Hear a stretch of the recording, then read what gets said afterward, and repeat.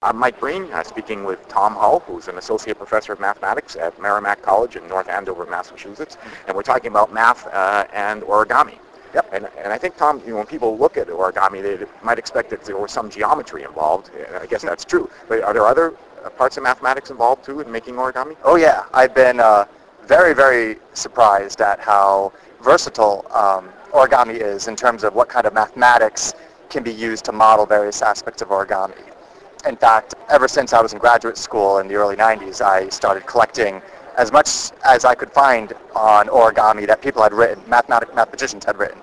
And over I found applications of combinatorics, of topology, of abstract algebra, of number theory, you name it, everything's in there, even just simple stuff like calculus. That's one of the reasons why I wrote this book last year, Project Origami. I saw a lot of potential for using origami to teach various math subjects in various math classes. And that whole book, the reason why it's called Project Origami is there are a bunch of projects that can be used in almost any math class you can conceive of. Oh, that's nice. And I don't know if it was your website, but I saw some axioms of origami. Yeah, the axioms isn't the best word. I wrote those when I was back in 1996, and now I would actually call them basic origami operations. But they're the equivalent things of straight edge and compass. If you're going to model straight edge and compass, there are 3 rules that the instrument straight edge and compass allow you to do. Given 2 points, you can connect them with a straight line. Given a length and a point, you can draw a circle of that radius centered at that point. But origami is harder to distill like that. It's because origami is pretty flexible. So for a long time, people were trying to see, okay, what are the axioms of origami? But they're really basically operations. And only recently, by recently I mean like, I guess 4 years ago now, Robert Lang proved that the ones that we knew of were it for normal origami. Normal being straight line creases and making one fold at a time origami. We now have that completely classified, and we can study it algebraically and all that kind of stuff.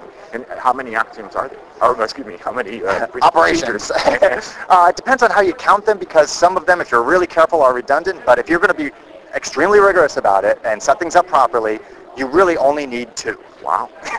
And one of them is the one you always need, that is, given 2 lines, you can find their point of intersection. The other one is this kind of complicated, given 2 points and 2 lines, you can fold 1 point onto one line and another point onto another line. That's the granddaddy one, and special cases of that can give you all other types of more simple origami moves. Now, these origami are incredibly complex, and the fact that a surprising thing, you might look at, let's say, a moose, for example, one I remember, and you say, well, you could fold the head maybe and then fold an antler. Yeah. But this is done with one piece of paper? Yep, and with no cuts. That's the general purity rule with origami. You don't want to cut the paper, and usually you want to start with the square, but some people bend that rule and start with like hexagons or rectangles, but no cuts, definitely. And is it proven, for example, what kinds of things can be folded with just one piece of paper without cuts? Is it everything, or? Well, it depends. That's a great question, but it's a great example of the type of thing where you have to really refine the question before you can come up with any kind of meaningful answer.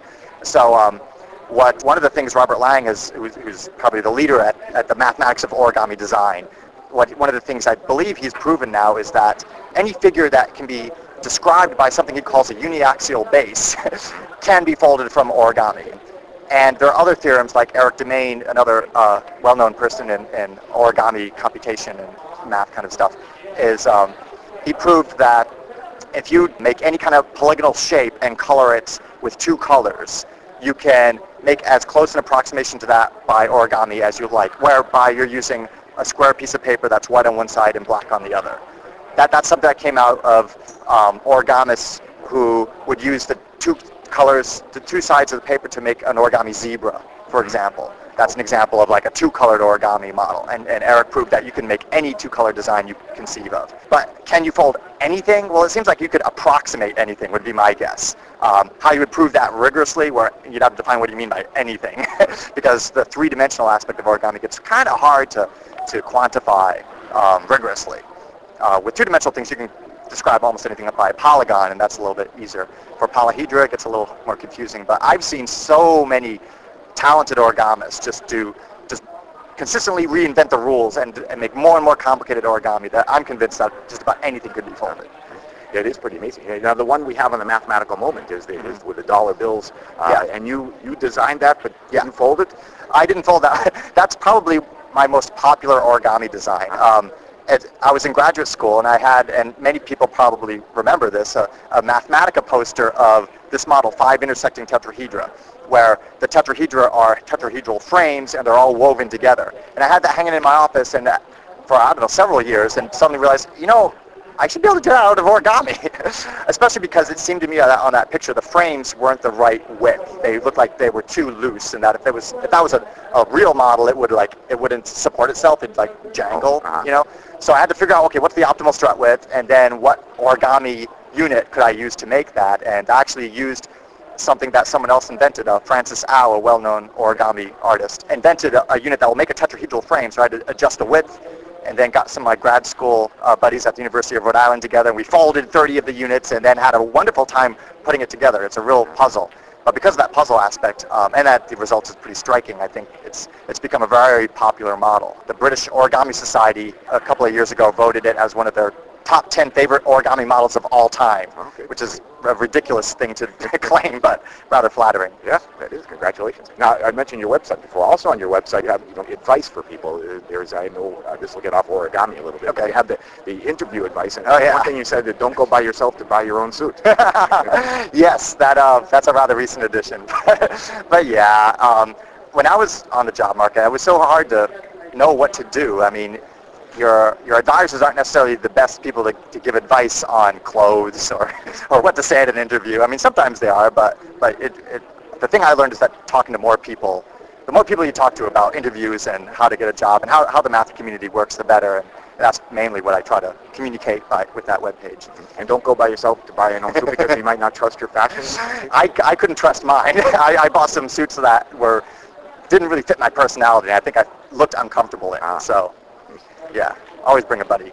Anything else you'd like to say about origami or math and origami?